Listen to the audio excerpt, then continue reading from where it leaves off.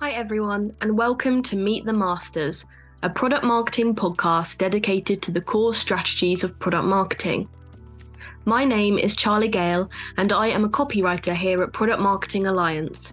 PMA is the single largest product marketing community in the world, providing a global platform for new and seasoned product marketing professionals to network, learn, and thrive in their careers. In this episode, I spoke to Alex McDonnell, Market and Competitive Intelligence Lead at Airtable, to discuss all things competitive intelligence. At Airtable, Alex builds customer-obsessed, competitor alert intelligence programs that help sales, customer success, and marketing cut through the competitive noise with clear positioning. This is something that we touch on in today's episode, along with what you can learn from the Competitive Intelligence Certified Masters course we have here at PMA, a course that Alex himself built from his experience and expertise in the field. Hi, Alex. How are you doing? Very well. Good to speak with you, Charlie. Yeah, thank you so much for joining. It's a pleasure. I'm going to just jump straight in.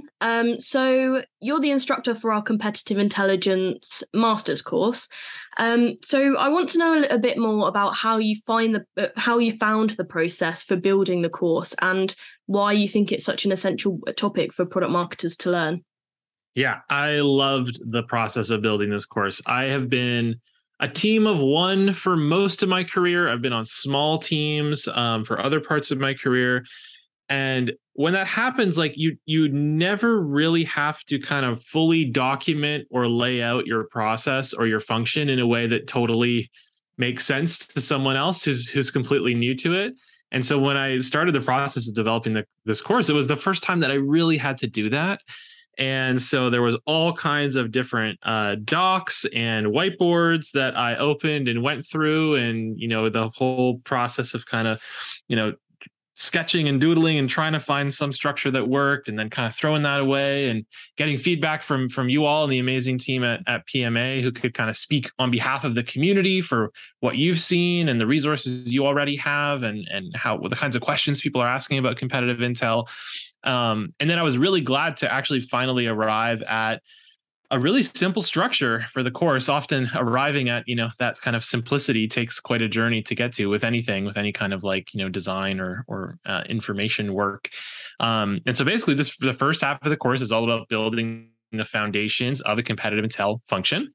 And the second half is about bringing the insights from that function to different teams around the organization. So sales, marketing, product, and executives being the four that we focus on in the course. And there's a sort of I hope a very thoughtful sequencing within that as well, where we start with building the function with the kind of the things that are most accessible and kind of inexpensive to get at intel that's already within your organization in all the different pockets of research people might already be doing, web research, and then kind of upgrading to the things that might take a little more time, but will bring a little more richness with it as well. Things like win-loss, actually interviewing customers, but why they went with you or with their competitors. So that whole process of having to get all these kind of lessons and learnings out of my head and into a thoughtful structure that can make sense to someone who's totally new to this field was a really enjoyable and really fulfilling process. And then why I think this is essential, or why I would recommend any product marketer, aspiring or veteran to invest in competitive intel, is for a couple of reasons. I mean, one, we talk about really being obsessed with customers and their needs and their priorities and solving problems for them as product marketers. That's a pretty agreeable thing to say. But being, really customer obsessed doesn't mean you can be competitor dismissive. I mean, competitors are part of your customer's world. They are part of their consideration set. They are getting the job done somehow today. And however they're doing that is a competitor to you. And so if you really want to deeply understand customers' worlds and have, full empathy for them, you got to understand competitors as a part of that too. So that's kind of the most fundamental reason for me. And then at a more personal level for product marketers, I would argue that this skill is an incredible one to invest in for your own career trajectory. I've found it's just so powerful to be the go-to person for something specific, right?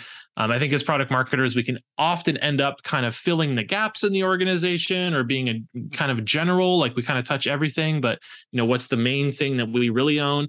And there's definitely great things and all the other courses that PMA offers of positioning and personas and pricing. Those are obviously the core things that we can deliver as product marketers too. But competitive just has this special level of specificity and acuteness and kind of emotion that gets wrapped up in it, where everyone around the organization has some demand for competitive insights from, as I mentioned, sales to marketing to leadership, solution engineering, product. All these different teams want to understand what they're up against, and you can be the go-to person to help them make sense of that. Amazing. Thank you so much. Yeah, I mean, I totally agree, with the market growing as it is, it's like so important to keep on top of your competitors and know how they're doing so that you can continue to improve your own. So like as a CI expert, I think it's safe to call you that. What do you consider to be the key pillar for any competitive intel strategy?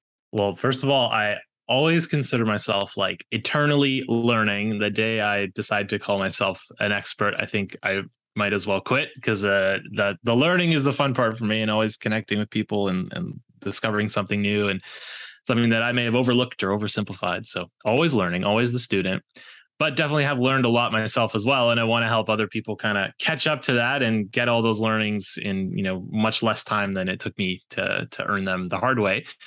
But there's a couple ideas that are kind of foundational if you want to get started in CI. Some are a little bit more around principles and kind of approach, and then some are a little more tactical.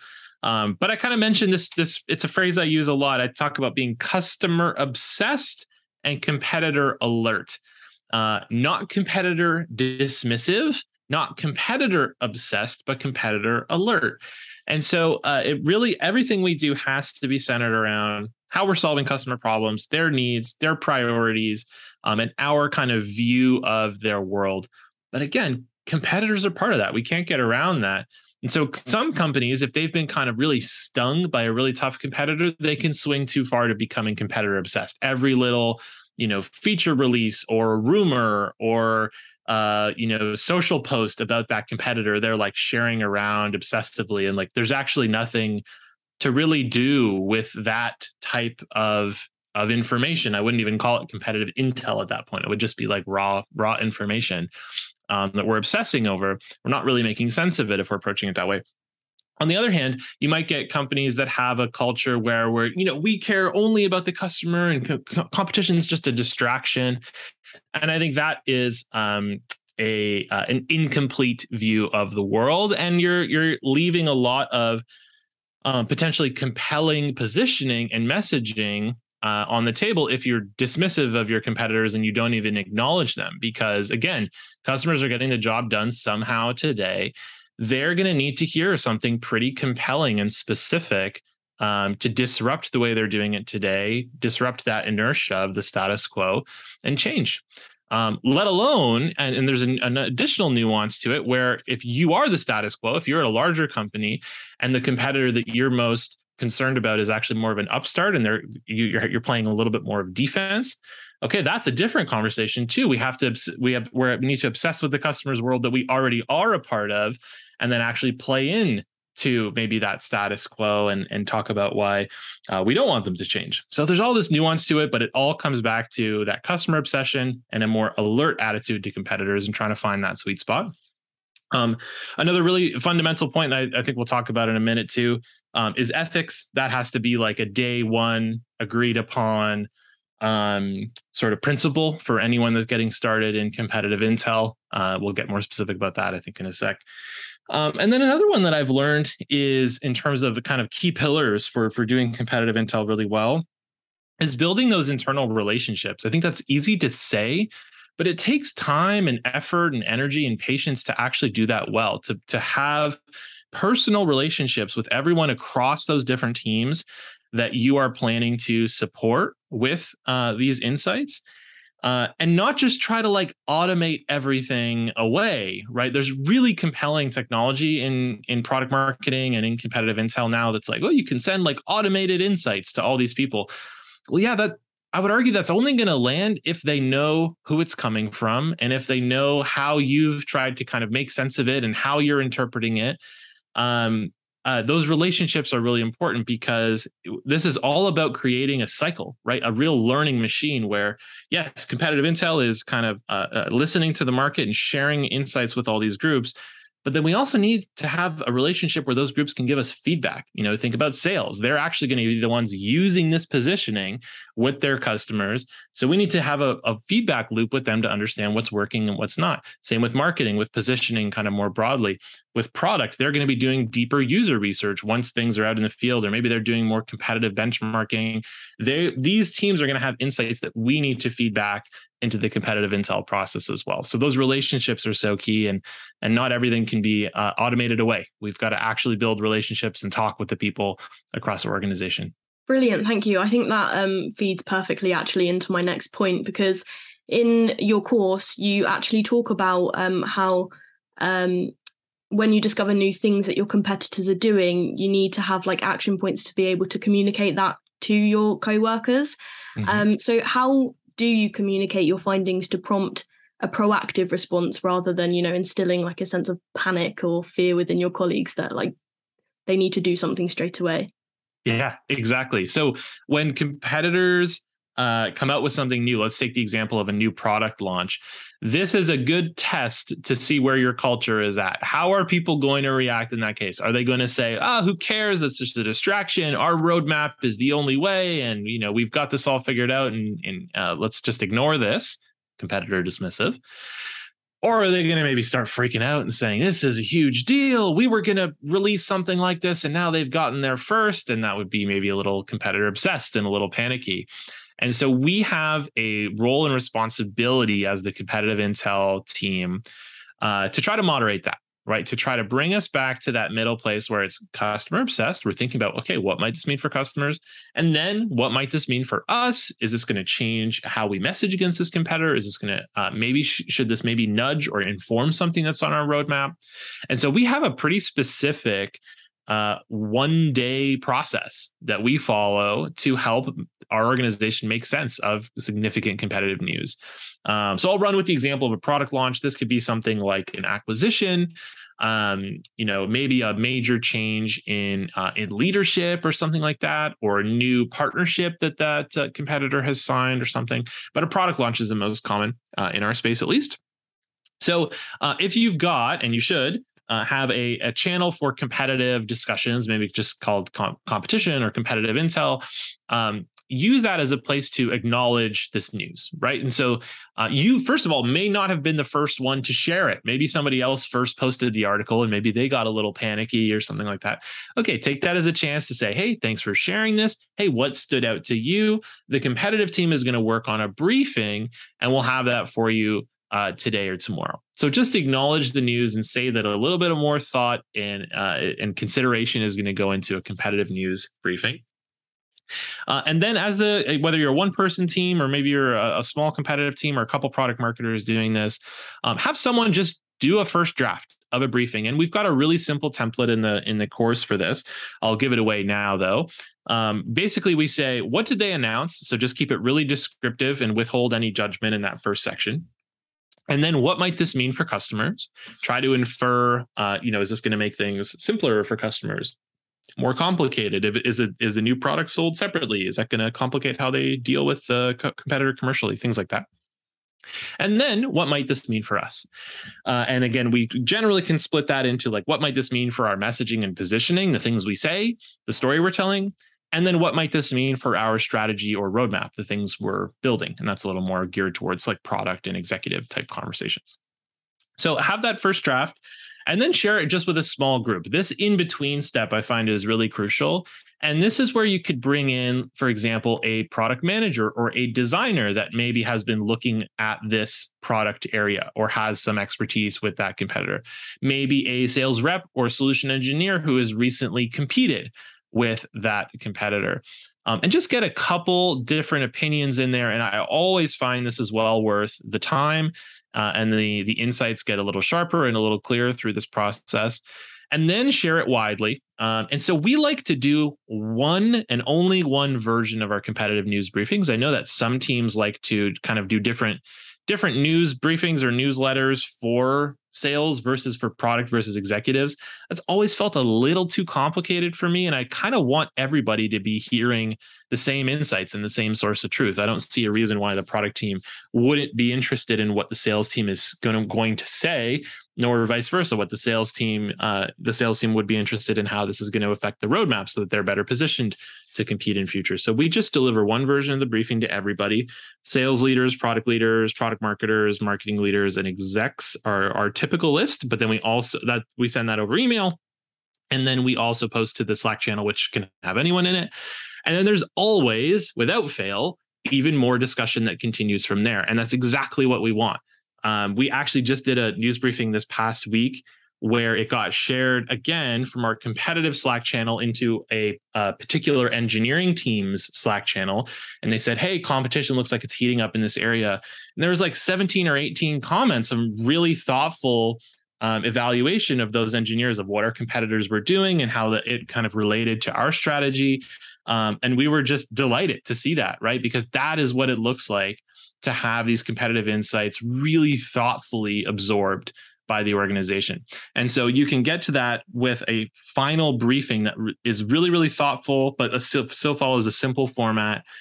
And one of my favorite tactics that I'll just end with is I love taking actual quotes from that initial small group that you shared it with. So maybe that product manager or sales rep or whoever, take an actual quote from them and put it right on the briefing. And it's a way of kind of both giving them kudos and establishing a little like the thoughtfulness and credibility of the briefing to say, hey, Charlie, our product manager who has been looking at this area, here's what she thought about this competitor's approach and how it compares to our approach. A quote from Charlie, and that kind of adds a next level of richness where it's not just coming from the competitive team. It shows that it really is a team effort. And so that's what our process looks like for helping the organization make sense of competitive news. Brilliant. Thank you so much. That's really helpful to know. So you touched on this briefly just a bit earlier, how competitive intelligence has some ethics and legalities to the process that I hadn't really considered before, such as like price fixing, antitrust laws and collusion and things like that. So what are the kind of main things that you can do to ensure that your competitive intelligence remains ethical? So there's a few simple rules that I'm always holding in mind and advocating for around the organization when it comes to ethics and CI. The number one is that we never use impersonation. We never use fake identities. We don't, put on disguises and walk up to people saying that we're someone that we're not. Even, filling out a form on a competitor's website, that is going to be with my name and my work email. And, in any context, you have to say who you are and who you work for. That is like the number one and clearest kind of line around ethics that we draw. And there's an interesting question that often comes up because we're in this very sort of product-led growth world now where so many software products have free trials. And so I'll get the question, hey, is it okay if we sign up for free trials, or do we have like paid versions of competitors that we can use for intel and for testing? And there's a couple points on this. So again, the ethics point is still true here, right? If we're going to use these things, we should be aware of, making sure that we're upfront about who we are and who we work for, and be aware of any other considerations legal around that. And then the one that's related to this, but not necessarily ethical, is like, we have to remember that we are not the user. We are not the customer. And so if we're going to go and sign up for a competitor product and try to use it ourselves and then make judgments about it only by using it ourselves, it's pretty risky. It could almost be dangerous and maybe even like worse than useless, because the things that are really interesting to us could be overwhelming or overkill for a customer who's learning about this product category for the first time. We think about this product category all day, every day. on the converse, things that might seem totally trivial to us could be the things that unlock a ton of value or a ton of time savings for a customer if it's the first time they are seeing them. So be really careful about tactics like that. And then, back to the ethical point, just to make it super clear, no impersonation, no fake identities, always say who you are and who you work for. Brilliant. That's perfect. Thank you. Okay, so what would you say in your experience has been your biggest competitive intelligence success? So one of my favorite moments working in competitive intelligence was after a presentation that we did for the sales team kickoff. A sales rep came up and said, after that presentation, now I want my customers to bring up our competitors so that I can use this positioning and this training that you just delivered. That was such a cool feeling because that was in a case where we were dealing with a competitor who had a pretty serious effect on our business, and was causing a lot of, bordering on that kind of panic of like, what are we going to do about this competitor? It's having a real impact on us. And to see the attitude shift and kind of the culture shift after that presentation was incredibly fulfilling. It wasn't just that one presentation. That was really the culmination of a lot of work of kind of the research, the relationship building, supporting sales at the deal level and building relationships that way too, of actually going through the work together. And building that credibility. I think it all kind of led up to that moment. So that was a really cool one. And then another one that comes to mind was I delivered a win-loss research presentation to executives that was scheduled. I think I had like 45 or 60 minutes allotted on the agenda. And we went for like 90 minutes because there was so much rich discussion that the executives ended up having. I think I've never obviously been an executive myself, but my observation is that they end up getting a lot of information that is very summarized or has been through a lot of filters before it gets to them. And the nature of win-loss research is it is straight from the customer. It's these quotes and insights that came straight from someone who seriously evaluated us versus a competitor. And there is such high resolution to that I think it just prompted so many great and constructive reactions and questions and different tangents that we went on with that executive group. So that was very fulfilling to be able to spark that kind of really rich discussions. Those were a couple of my favorite moments. Lovely. That's a really nice end to this segment. Let's segue nicely into the next one. So I have some questions that we reached out to the PMA community to see if they had any questions for you. So I've got some here that I'm going to ask. Are you ready? I'm ready. Let's hear it. Brilliant. Okay, so the first one. So who or which team do you prioritize working with internally? Sales and customer success, probably 40 to 50% of my time. And even now, I've actually brought on a competitive enablement manager to specifically focus and prioritize on sales and customer success. And her time is probably 75, 80% sales customer success. So between the two of us, it is the clear number one. It is really where all of it. I think it is really where the kind of the foundations and the credibility of competitive intel is built. There is kind of like a more traditional school of competitive intel folks who are more focused at kind of like the corporate strategy level. It's a pretty different type of work. And so at least kind of the school of competitive intel that I've been working in and would kind of associate myself with is sales and customer success. We're creating resources, we're creating trainings, we're with them at the deal level. And through that work, through all that, what you might call tactical work, and sometimes that's thrown around as like a negative word, but I enjoy that, right? And I kind of really think that's so crucial to be embedded with those teams, again, building those relationships, building that credibility, and getting all the learnings that can only come from going through, specific deals and understanding all those dynamics and all the different players that are evaluating us versus evaluating competitors and who's tending to see things in a certain way. And then, of course, the win-loss that is also at that level, but kind of in a looking back fashion. That is the number one team.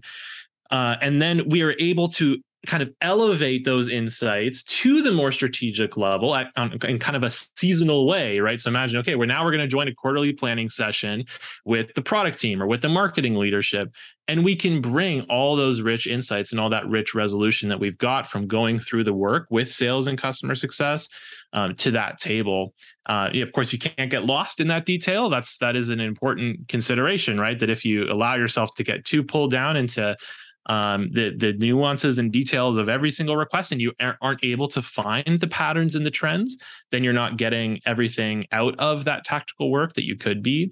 But that's kind of in general how I think about the work. I don't know if it's personality type or what, but I can't really hang out at the strategic, like big picture level for too long. Like at a point, it's like, okay, I've got the direction, and we want to provide input. We want to influence that direction as well.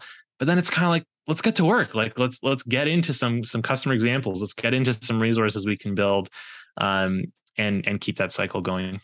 Great, thank you. Okay, so next question. What advice do you have for getting buy-in from management to invest in a comprehensive CI strategy? So that question of buy-in, I often hear language like, how do I get buy-in, or how do I influence stakeholders? I always try to check that with, are you starting with empathy for those stakeholders? The same way we want to have empathy for our customers and for our users, we've got to have empathy for our internal stakeholders too. And so rather than say, how do I get buy-in for this program, consider approaching it as, how can I offer this program as a way to support what my other stakeholders or what my leaders really care most about and what is top of mind for them. Try to make that kind of mindset shift first. That the language of like getting buy-in or getting influence is a bit self-centered. So I always do try to kind of call that out when I hear it. From there, then, it really is about mapping to company priorities and kind of recognizing that competitive is probably already happening everywhere around your organization, but just not in an organized way. And so if it sounds like, I'm going to infer that competitive is something that you're personally interested in, that you see the importance of, but maybe it's kind of always on the side of your desk, which is super, super common. Where as a product marketer, you end up doing competitive, but you can only really do it with like 20, 30% of your time. If that's the case for you, again, once you've kind of made that mindset shift of like, okay, this is not about me getting buy-in, this is about supporting all these different stakeholders and leadership priorities, then try to find those quick wins. So try to time box, like, this quarter, we're going to do a win-loss project just for this segment, or we're going to create 3 battle cards just for these competitors. And it has to also be a team effort. And so try to create a bit of a working group from, sales, customer success, product, marketing, these different groups. And if you can get a project group together with a quick win, that I think would establish, and not just I think, that will establish the credibility, because I've seen it happen time and time again, of the importance of this work, and further investment should follow. Before I joined Airtable to kind of really stand up and lead the competitive intel function here, that was how it worked. It was a working group of people who were all kind of doing it as a part of their role. Some from marketing, some from customer success, some from sales, some from product. And they were kind of getting by and making it a team thing together before it became eventually time to have someone lead it full time. So that's a very typical journey, and one that with the right approach, I'm sure you will succeed at completing. Brilliant. So to round this all off nicely, I've got a good question here that I personally would like to know the answer to as well. Where do you see the future of competitive intelligence programs going, and how competitive can these strategies themselves get? Ooh, 2 really interesting questions. Okay, the future of competitive intel thing. I think that a lot of the work we do today is this might sound contrary to what I was saying earlier, but I do think a lot of the work we do today can be automated, not the relationship building part, but the sense making and the kind of putting things in context part. I think with natural language processing and machine learning, like, there is definitely a lot that could be automated. We think about, for example, Gong recordings. Gong is an incredible goldmine of data where anytime a competitor gets mentioned, right now we get a keyword alert. Okay, good start, but we cannot listen to like the 200 calls a week that mention a competitor. A computer can, and a computer can also make sense of them to say, hey, competitive team, based on all the Gong calls this week, month, quarter, here are the most common objections that are coming up, and here's how the field has been handling them. And based on those handles, here's the handles that have been working, and here's who's actually been winning opportunities. So that like sense making of what I think the Gong and sales call data stuff is a huge untapped opportunity.